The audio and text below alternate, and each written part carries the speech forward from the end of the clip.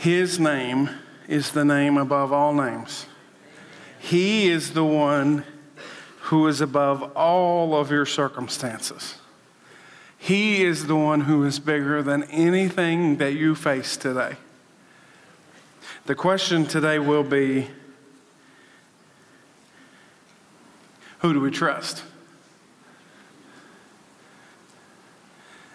And am I trusting in my own abilities, or am I trusting in my life in the name above all names, in the name of Jesus?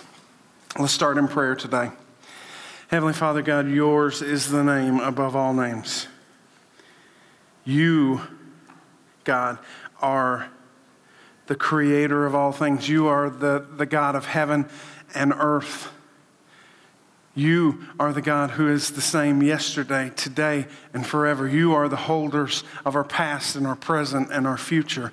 You and in you are all things, and you are the giver of all good things. And Father God, I pray that you would forgive me where I take credit, that you would forgive me where I desire to rule my life, that you would forgive me of the inclination in my heart to take charge, to be the one that is praised, to be the one that takes your credit.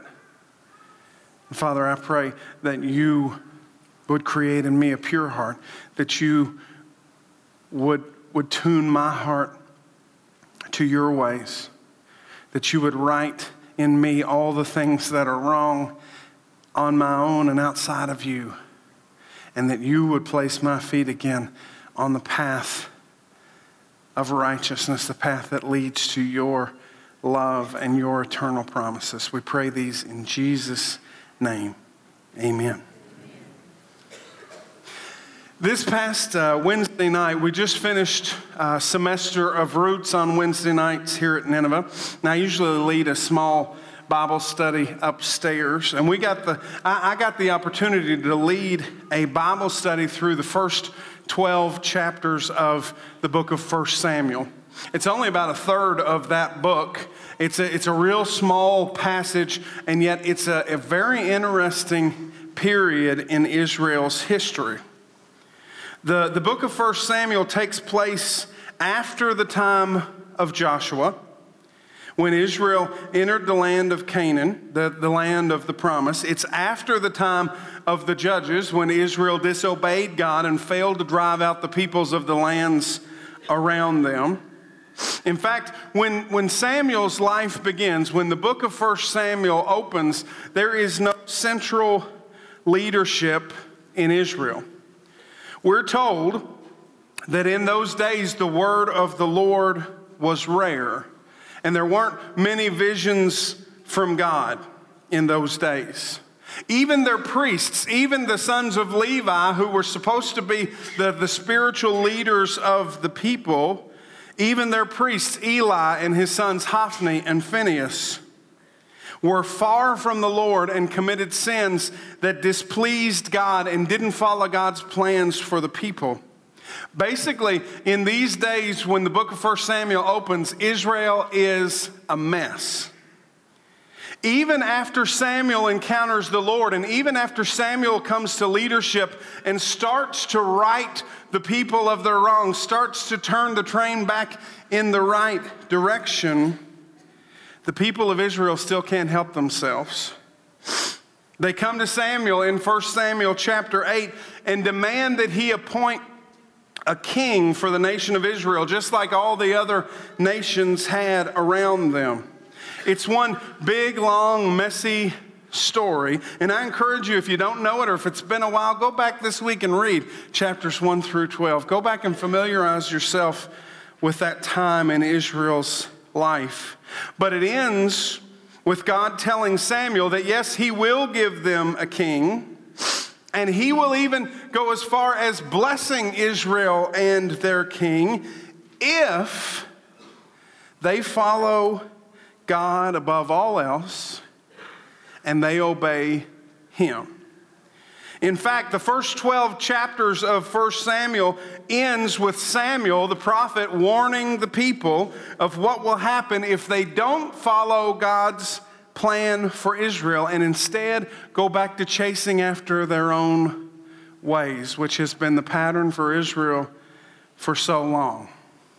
I'll let you guess how that went for Israel. Truth is, you won't have to guess, because that's where our story picks up today. If you've got your Bibles, we're going to be in 1 Samuel chapter 13. That's where we're going to start today. We're going to read the first 14 verses.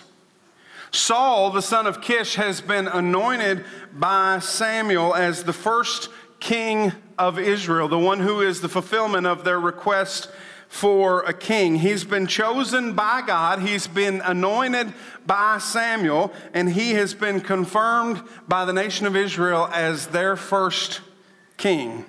The sky is the limit. When we get to chapter 13, Saul has the opportunity to be blessed as Israel's king. If only he follows God's plans for the nation of Israel. If only he walks in God's ways for the kingship. So let's start there today in 1 Samuel chapter 13. We'll read verses 1 through 14. May God bless the reading of his word today. It says, Saul was 30 years old when he became king, and he reigned over Israel for 42 years. Saul chose 3,000 men from Israel. 2,000 were with him at Michmash and in the hill country at Bethel. And 1,000 were with Jonathan at Gibeah in Benjamin. The rest of the men he sent back to their homes. Jonathan attacked the Philistine outpost at Gibeah, and the Philistines heard about it. Then Saul had the trumpet blown throughout the land and said, "Let the Hebrews hear." So all of Israel heard the news. Saul has attacked the Philistine outposts, and now Israel has become obnoxious to the Philistines.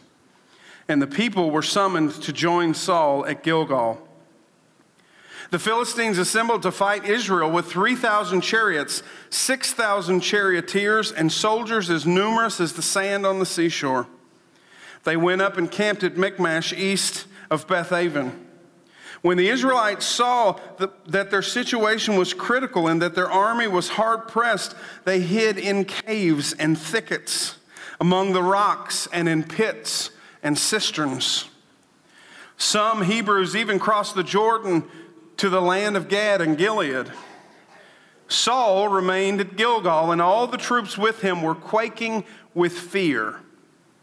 He waited 7 days, the time set by Samuel, but Samuel did not come to Gilgal, and Saul's men began to scatter. And so he said, "Bring me the burnt offerings and the fellowship offerings." And Saul offered up the burnt offering. Just as he finished making the offering, Samuel arrived, and Saul went out to greet him. "What have you done?"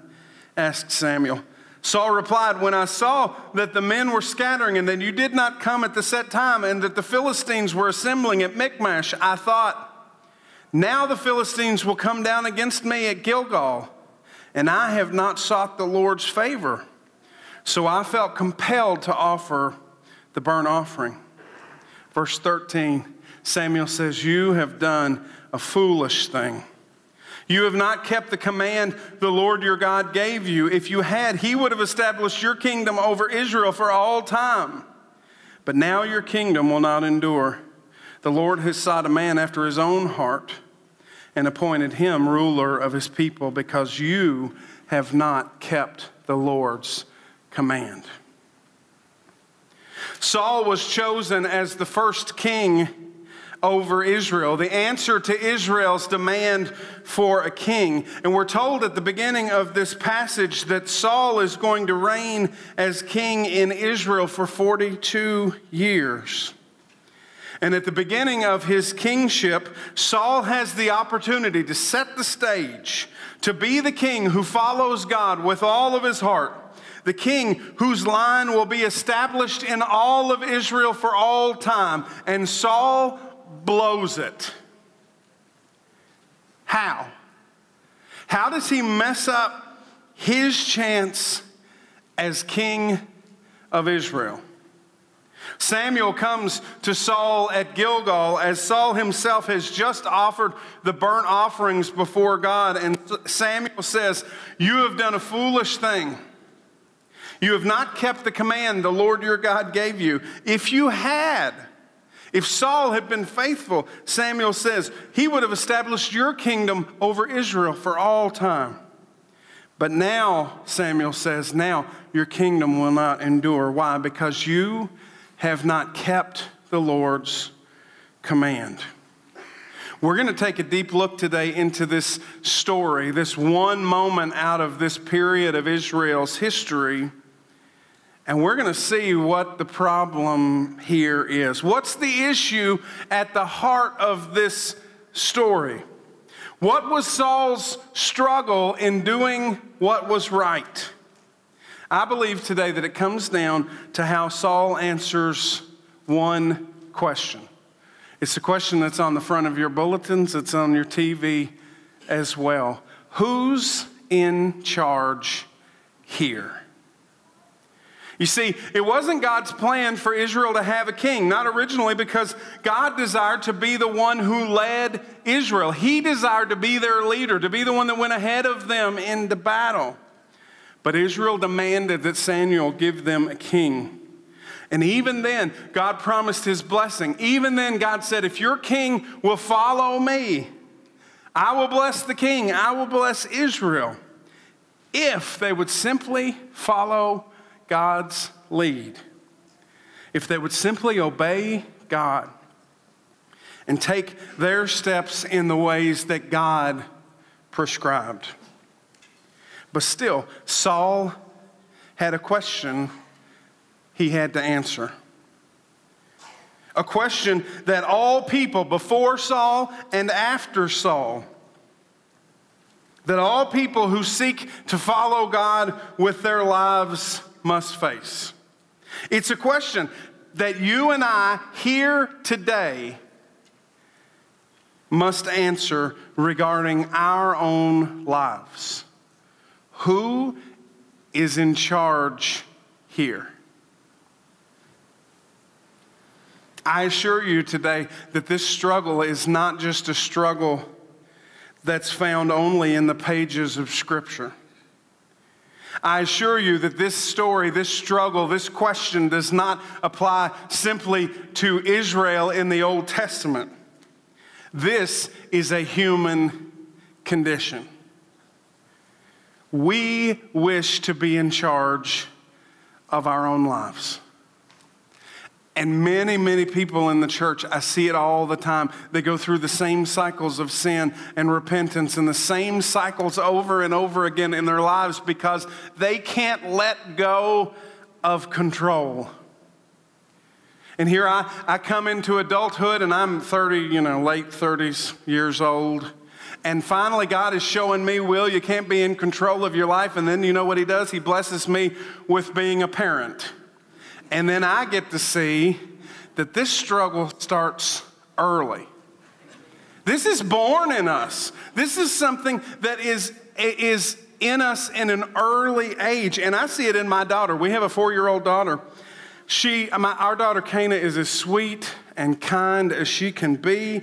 And yet there are moments where she really struggles with this issue of authority. She doesn't always want to go along with what mom and dad have said when they tell her to do something.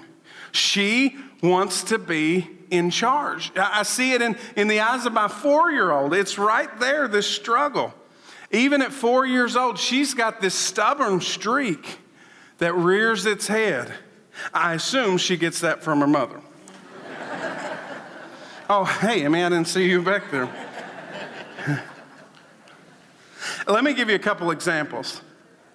I remember one particular time we were out in town and we had gone somewhere and we were stopping by the store just to get something, one of those, we need this, let's run by. And so we dropped Emmy, my wife, at the door, and Kana and I waited in the car while she went and got the one or two things that she needed at the store. When Emmy comes back into the car, the mood has changed. And I simply looked at her and I just pointed back to the back seat like, look at your daughter. And she's back there with her arms crossed, and she's got this just scowl on her face. And Emmy says, what's the matter? To which Kana replies, Dad wouldn't let me drive the car. She's mad. She is upset. Another time, and this one might be embarrassing for her if she weren't in her class right now, somehow she and I were having a sweet moment, and somehow we got to talking about the issue of marriage.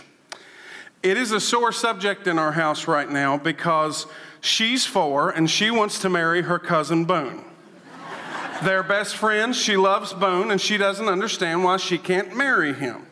And so in the course of this conversation, I finally have to tell her, no, you cannot marry your cousin. And I'm telling you, I could tell this is when the conversation turned. She got mad at me, and she did that thing again where she crosses her arms, and I mean, she looks mad. She said, why can't I marry Boone? And I said, because, sweetheart, Boone is your cousin, and he's family. You can't marry your family. Well, she didn't accept it. She crossed her arms, she thought about it for a moment, and she looked at me and said, are you and Mom not family?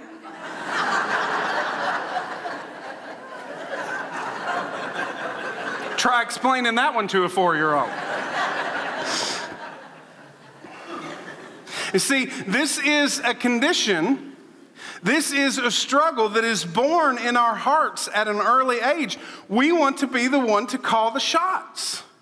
We want to be the ones to decide what the rules are. We don't want, even as kids, even when we're not equipped to make decisions, we don't want somebody telling us what to do. And it continues throughout all of our lives.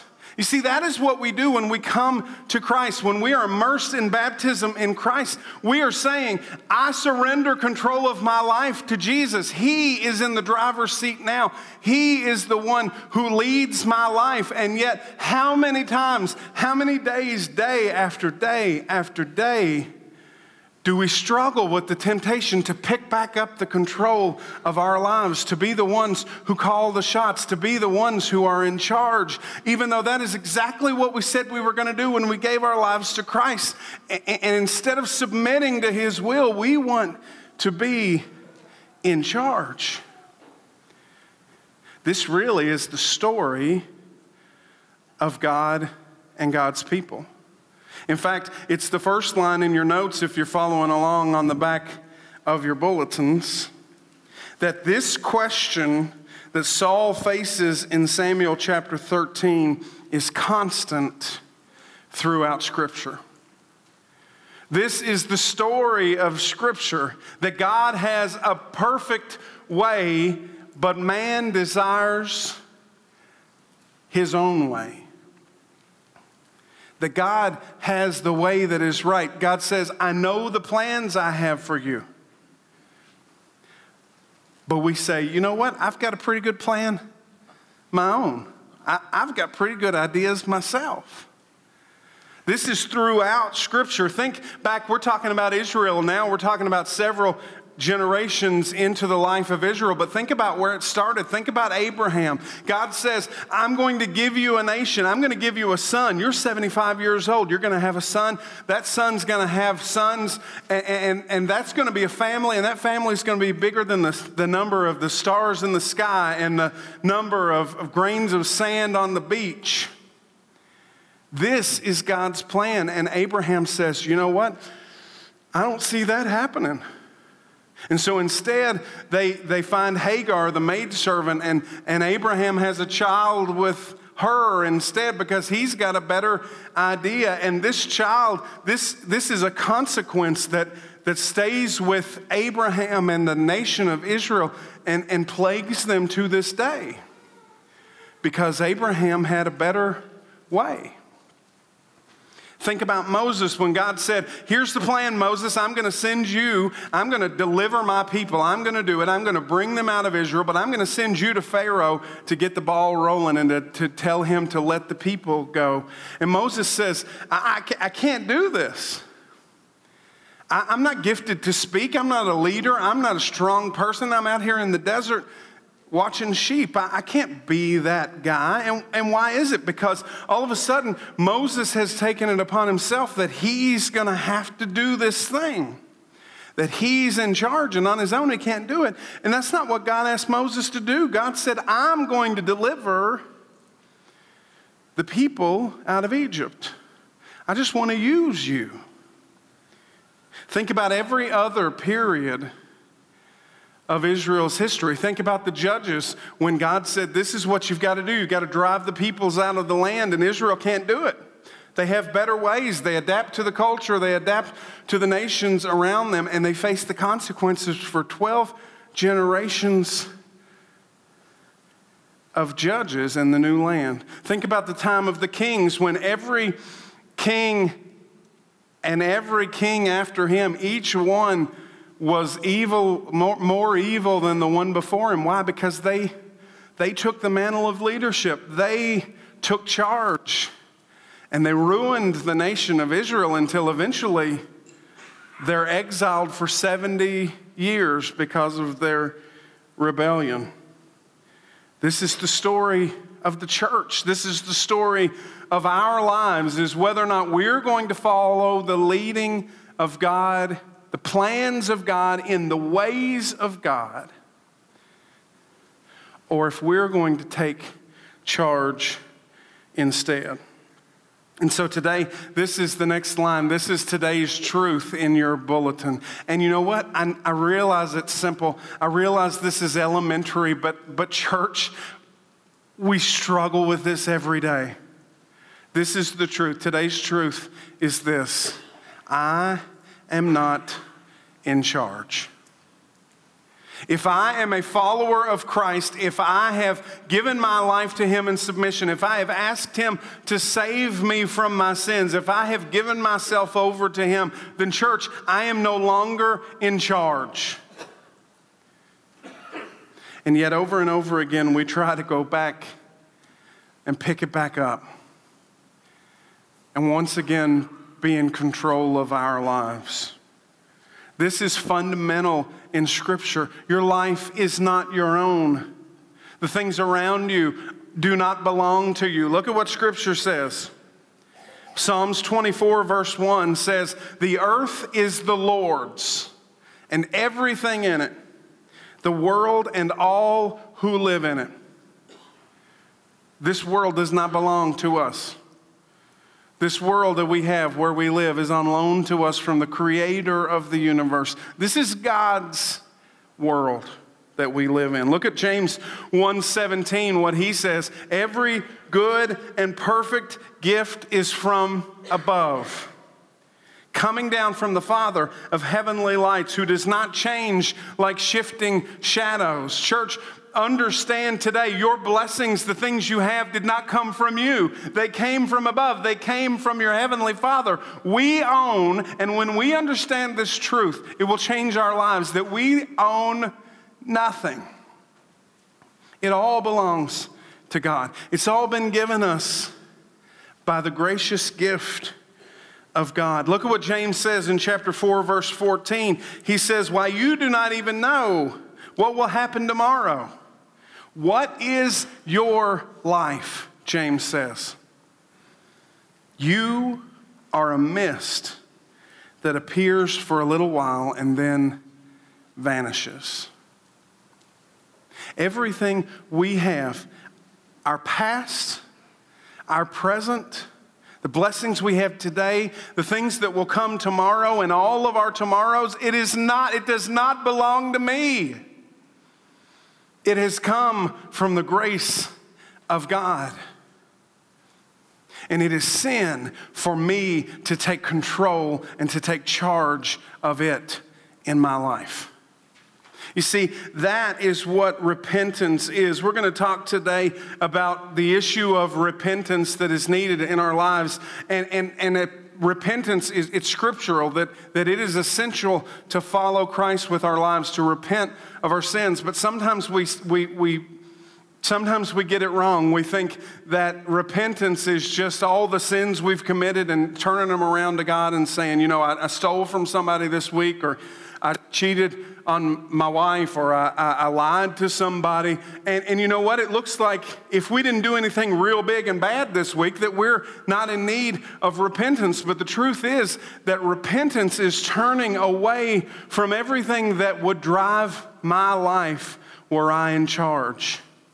Repentance is turning away from me calling the shots and lining up everything that I do, everything that I say, every decision that I make, not with what I want and what I would do, but lining it up with the perfect will of God. You see, repentance is something that I need every day. Repentance is a prayer that I will pray every day to right my life in the direction that God is calling me, because if not, I'm going to pick it up and I'm going to be tempted to be in charge again.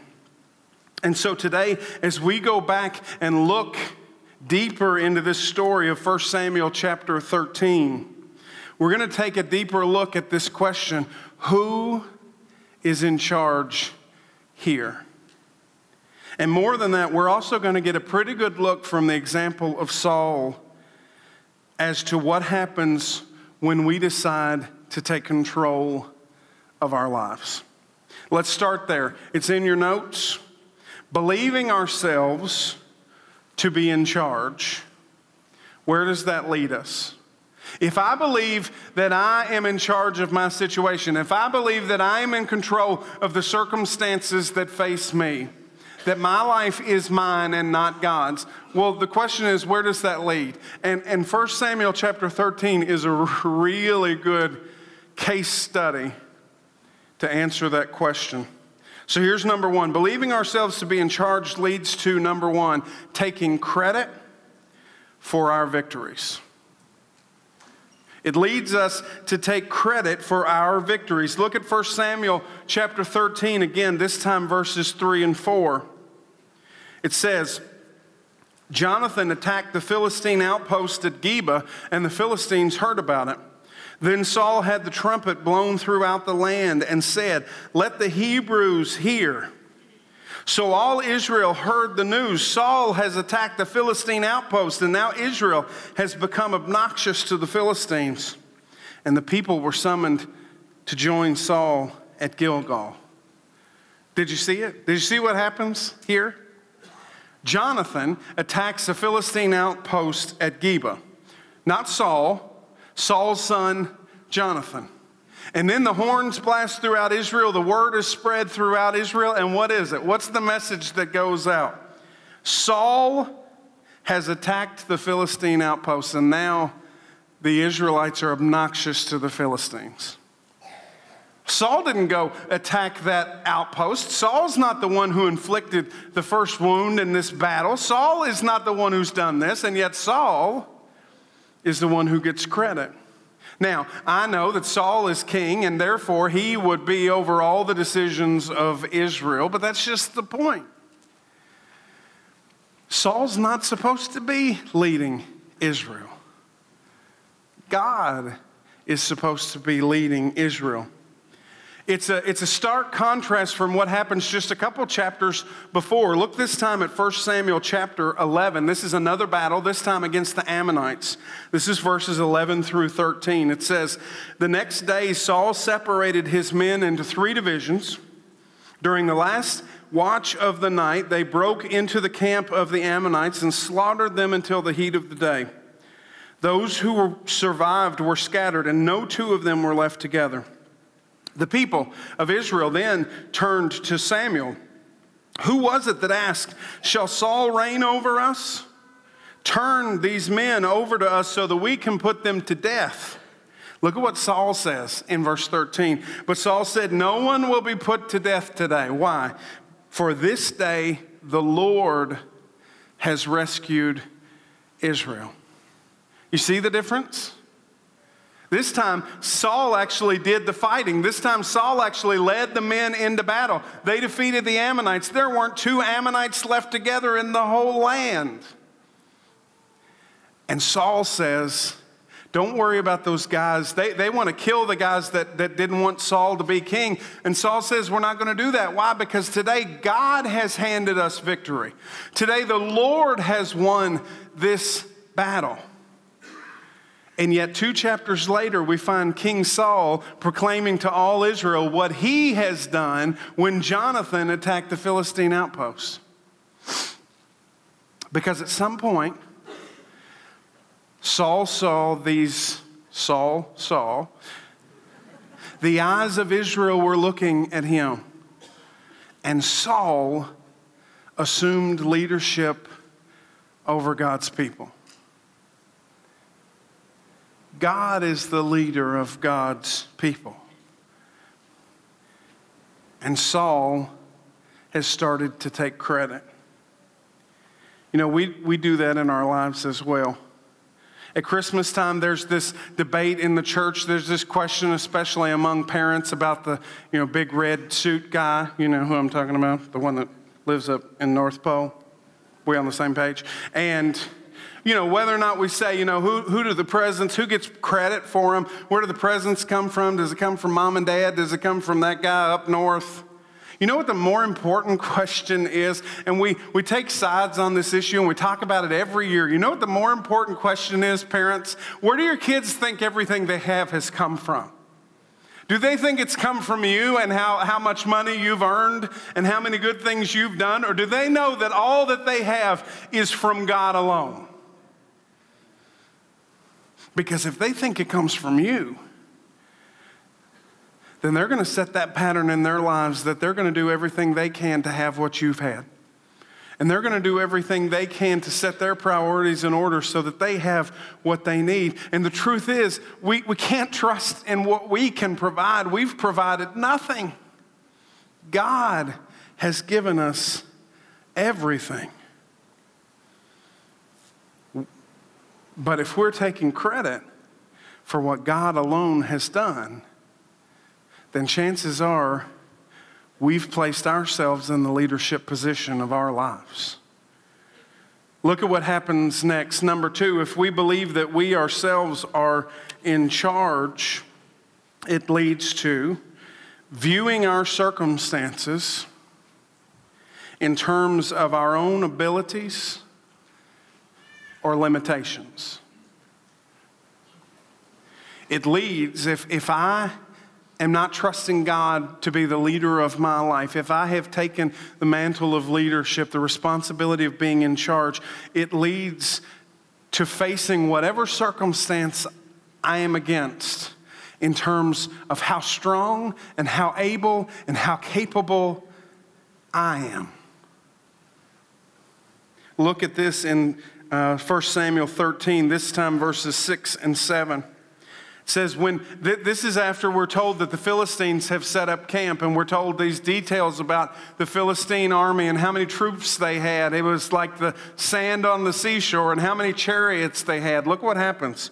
Verse 6, when the Israelites saw that their situation was critical and their army was hard pressed, they hid in caves and thickets. They hid among the rocks and in pits and cisterns. Some Hebrews even got out of there altogether. They crossed the Jordan into the land of Gad and Gilead. They ran away from the battle. Saul remained at Gilgal, and all the troops with him were quaking with fear. Why are they terrified? The Philistines are camping. The Philistines are getting ready to come in and assume battle against the Israelites. And the Israelites are scared to death because the Israelites have looked to Saul to save them out of the situation. And it becomes apparent very soon that Saul's not going to be able to pull them out of this situation. In fact, Saul may have made a mess of it already, because already now the Philistines have turned against Israel. They're obnoxious in the Philistines' eyes. And all of Israel, besides those who had assembled with Saul and Jonathan, what do the rest of them do? They hide among the rocks. They're hiding in the pits and cisterns out of fear. Why? Because they are viewing their circumstance in terms of what they can do to stop it. And church, some of you are in the middle of that right now. Some of you are facing big circumstances, and I know that it weighs upon you. Some of you are facing cancer diagnosis. Some of you are facing sickness. Some of you are facing loss of jobs. Some of you are facing the recent loss of a loved one, of a spouse. And you're viewing it in terms of what you can do. And church, that's never going to lead to anything but anxiety and fear and despair. Because on my own, I can do nothing. But if I look at what God can do, then church, there is hope. Look at what Saul says, and this is actually in chapter 9 of 1 Samuel. This is actually when Samuel comes to him and says, God's chosen you to be the king. Look at what Saul says. Saul answered, but am I not a Benjamite from the smallest tribe in all of Israel? And is not my tribe the least of all the clans of the tribe of Benjamin? Why do you, Samuel, say such a thing to me? What is it that's gotten into his head? It's insecurity. It's fear. Where does it come from? It comes from looking at ourselves and what we're able to do instead of looking at what God wants to do in our lives. Saul is told that he's going to be the king of Israel, and all his focus goes on his own limitations, his own abilities. He can't lead a nation. It causes them to think that God's made the wrong choice here because he's looking at what he can do and not at what God can do. And church, if you're in the middle of that circumstance right now, turn your eyes to God because nothing is impossible with God. But it is with me. I can't fight those battles on my own. I don't have the strength. I don't have the wisdom. I don't have the brain power to do what faces me. But God didn't intend for me to be in charge. When I think of this conundrum, when I think of this problem, my mind goes back to the book of Numbers. The Israelites are in the desert in Numbers chapter 13. They haven't yet entered the promised land, and God is about to show them what he's promised them. He's about to lead them into Canaan and show them what is going to be theirs. They send a group of 12 guys. They send a search party to basically scout out the land and see what's going to be yours in a short amount of time. But look at what happens. Numbers 13, verses 31 through 33. But the men who had gone up with him said, we can't attack those people. They're stronger than we are. And they spread among the Israelites a bad report about the land they had explored. They said, the land we explored devours those living in it.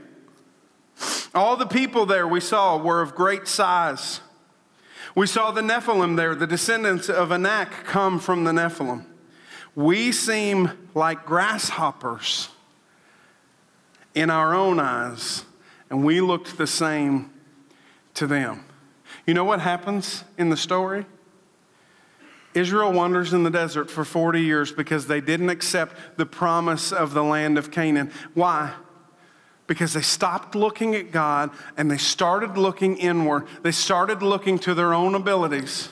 They started looking to their own limitations. They started looking as to whether or not the guys that they had assembled had enough strength to accomplish this task that God had set before them. But the truth was, God never intended for them to accomplish this task. Church, God intends to go ahead of us. God intends to fight our battles, but he won't do it if you're in charge. God has the power. I tell you today, I proclaim to you today, God has the power to defeat whatever you face. And you do not possess that power. Our eyes must be turned to God. And so if we look at the circumstance and we look at only our limitations, then the truth is we've probably taken charge of our lives. We've probably picked up this mantle of leadership, and it's caused us to see only what we can't do. But where does it lead next?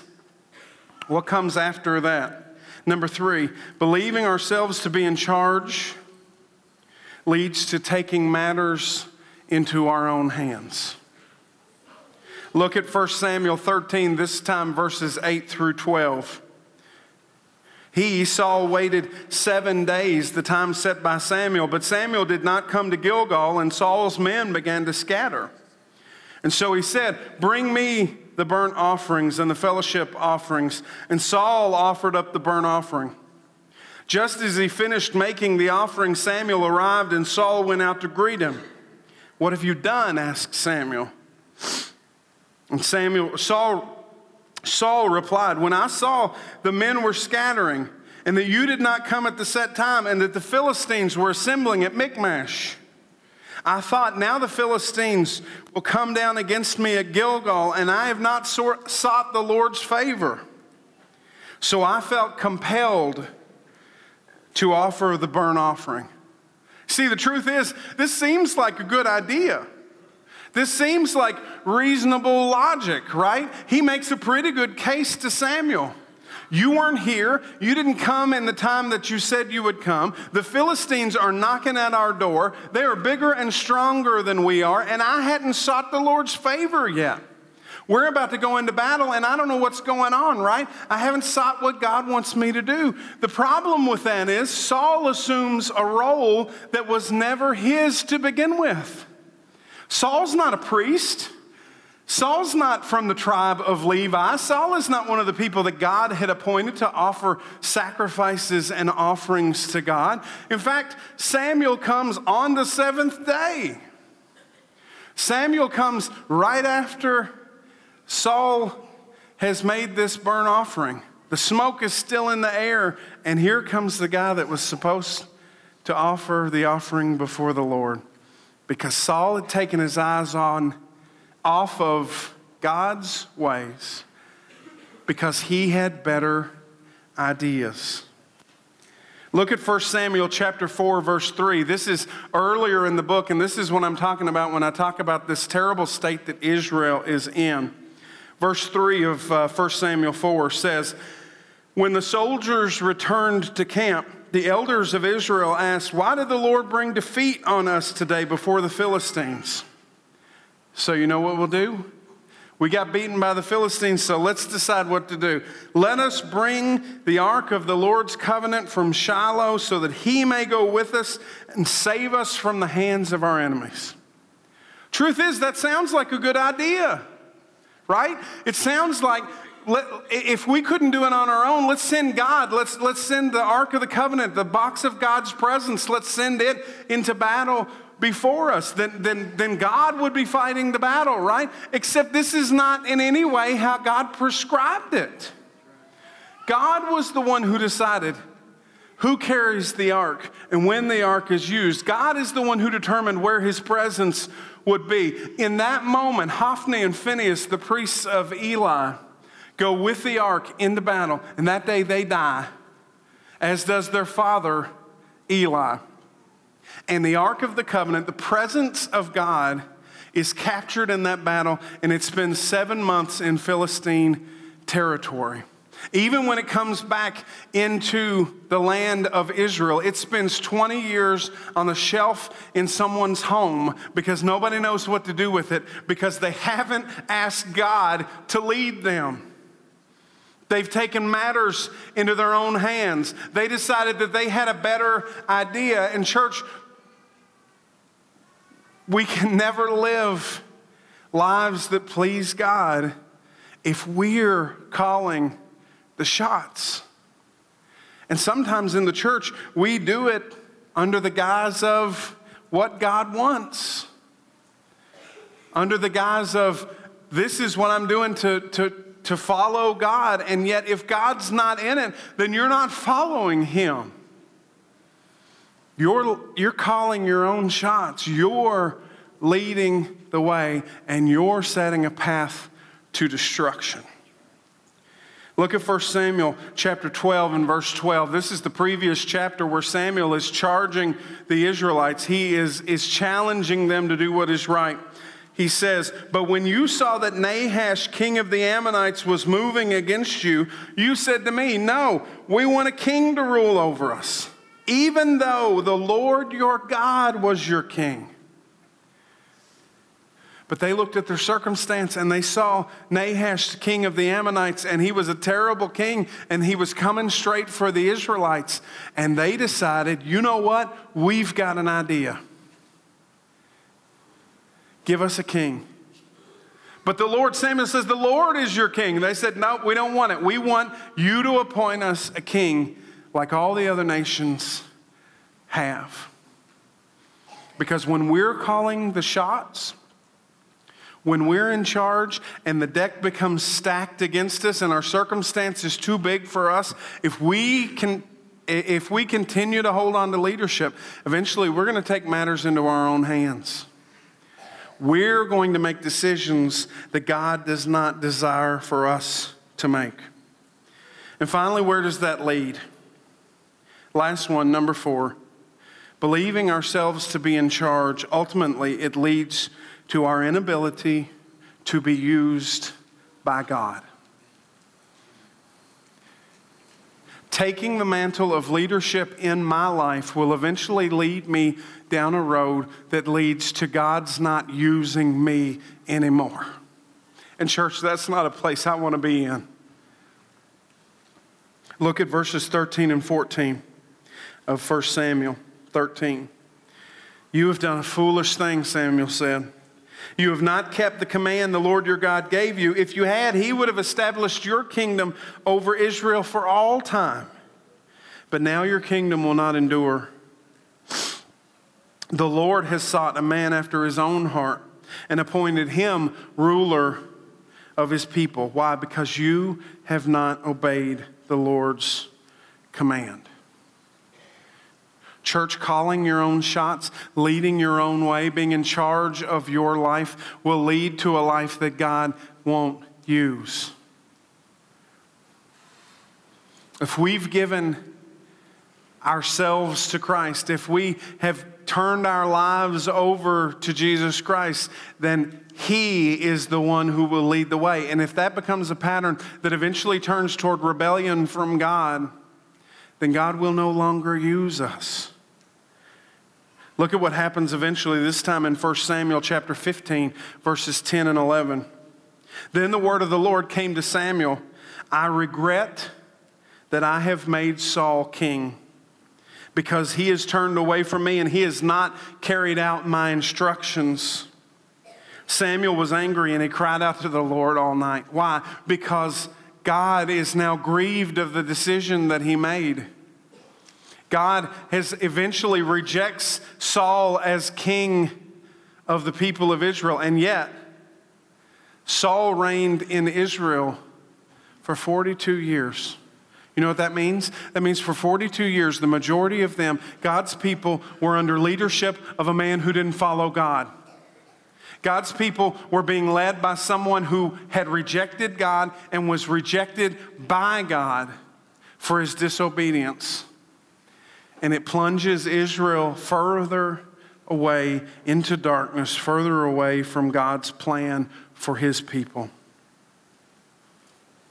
Look at what Samuel says in chapter 12. This is where he's giving the charge to the people. He says, "Now, here is the king you have chosen, the one you asked for. See, the Lord has set a king over you." Samuel's saying, He did what you asked. "If you fear the Lord and serve and obey Him and do not rebel against His commands, and if both you and the king who reigns over you follow the Lord your God, good. But if you do not obey the Lord, and if you rebel against His commands, His hand will be against you, as it was against your ancestors. And down in the end of that chapter, in verses 24 through 25, Samuel says this: "Be sure to fear the Lord and serve him faithfully with all your heart. Consider what great things he has done for you. Yet, if you persist in doing evil, both you and your king will perish." Where does it lead when I hold on to control of my life? Where does it take me when I am in charge of my life? We've already seen it so far. It starts with taking credit for things that are God's alone. It will lead to the ability for us only to see our circumstances in view of what we can do, in view of our weaknesses. We're up against circumstances that we can't face because all of a sudden we're not looking to God's leadership. It takes us into taking matters into our own hands, where we're making decisions that are not the decisions God's leading us to. It leads to a life that is not being used by God. God will not use someone that does not yield his life to God. And if you want to add a fifth step, it leads to death. Ultimately, it leads to death. See, that's what sin is. Sin equals death. The wages of sin is death, and that is what sin is. Sin is the inability for me to drop control of my life and let God lead. Sin is the selfishness of my heart that I must be on the throne where God alone can sit. Sin is me deciding, after I've given my life to Christ, that I am no longer going to follow his will and his ways and his plans and doing it myself.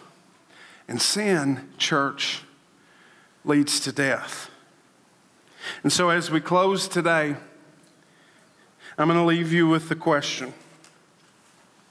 This is for you. I can't answer this for you. Your wife or husband can't answer this for you. You can't answer this question for your neighbor. And so as we come to a close today, I'm asking you to search your heart, to take a look at your life, and ask this question. It's the last line in your notes. Who is in charge of my life? Who is in charge of my life? And I don't mean theoretically. I don't mean what you tell people when you come to church on Sunday morning. I mean Monday and Tuesday and Thursday and Friday. Who is leading your life? Who is calling the shots? I'm going to ask Chad and the band to come out for the time of invitation. And as they do, I charge you with this question. Church, is there any area in your life, big or small, is there any area in your life which you have not totally yielded to God's control? Is there any area, big or small, in your life that has not been given over completely to God's control? You see, this isn't just about saying that we believe in God. This isn't just about saying that we trust God to be in control of our lives. This is whether or not we are day in and day out giving Him control, giving Him leadership of our lives. And so think about the aspects of your life. Think about your workplace. Does God lead you just on Sunday mornings at church, or is God leading you and directing you in work? Is the person that your coworkers see a person that is being led not by what they desire to do, but by God in their lives? Because guess what, church? That's the person God can use in your workplace. What about your family? Parents, what about your kids? What about your marriage? I don't have the ability, I don't have the wisdom to live a godly marriage, to model a godly marriage for my kids. I don't have the wisdom to lead kids in this world that we live in today, where everything's trying to pull them in different directions, but God does. My kids are only safe with me if God's leading their lives? What about your relationships? Church, what about your finances?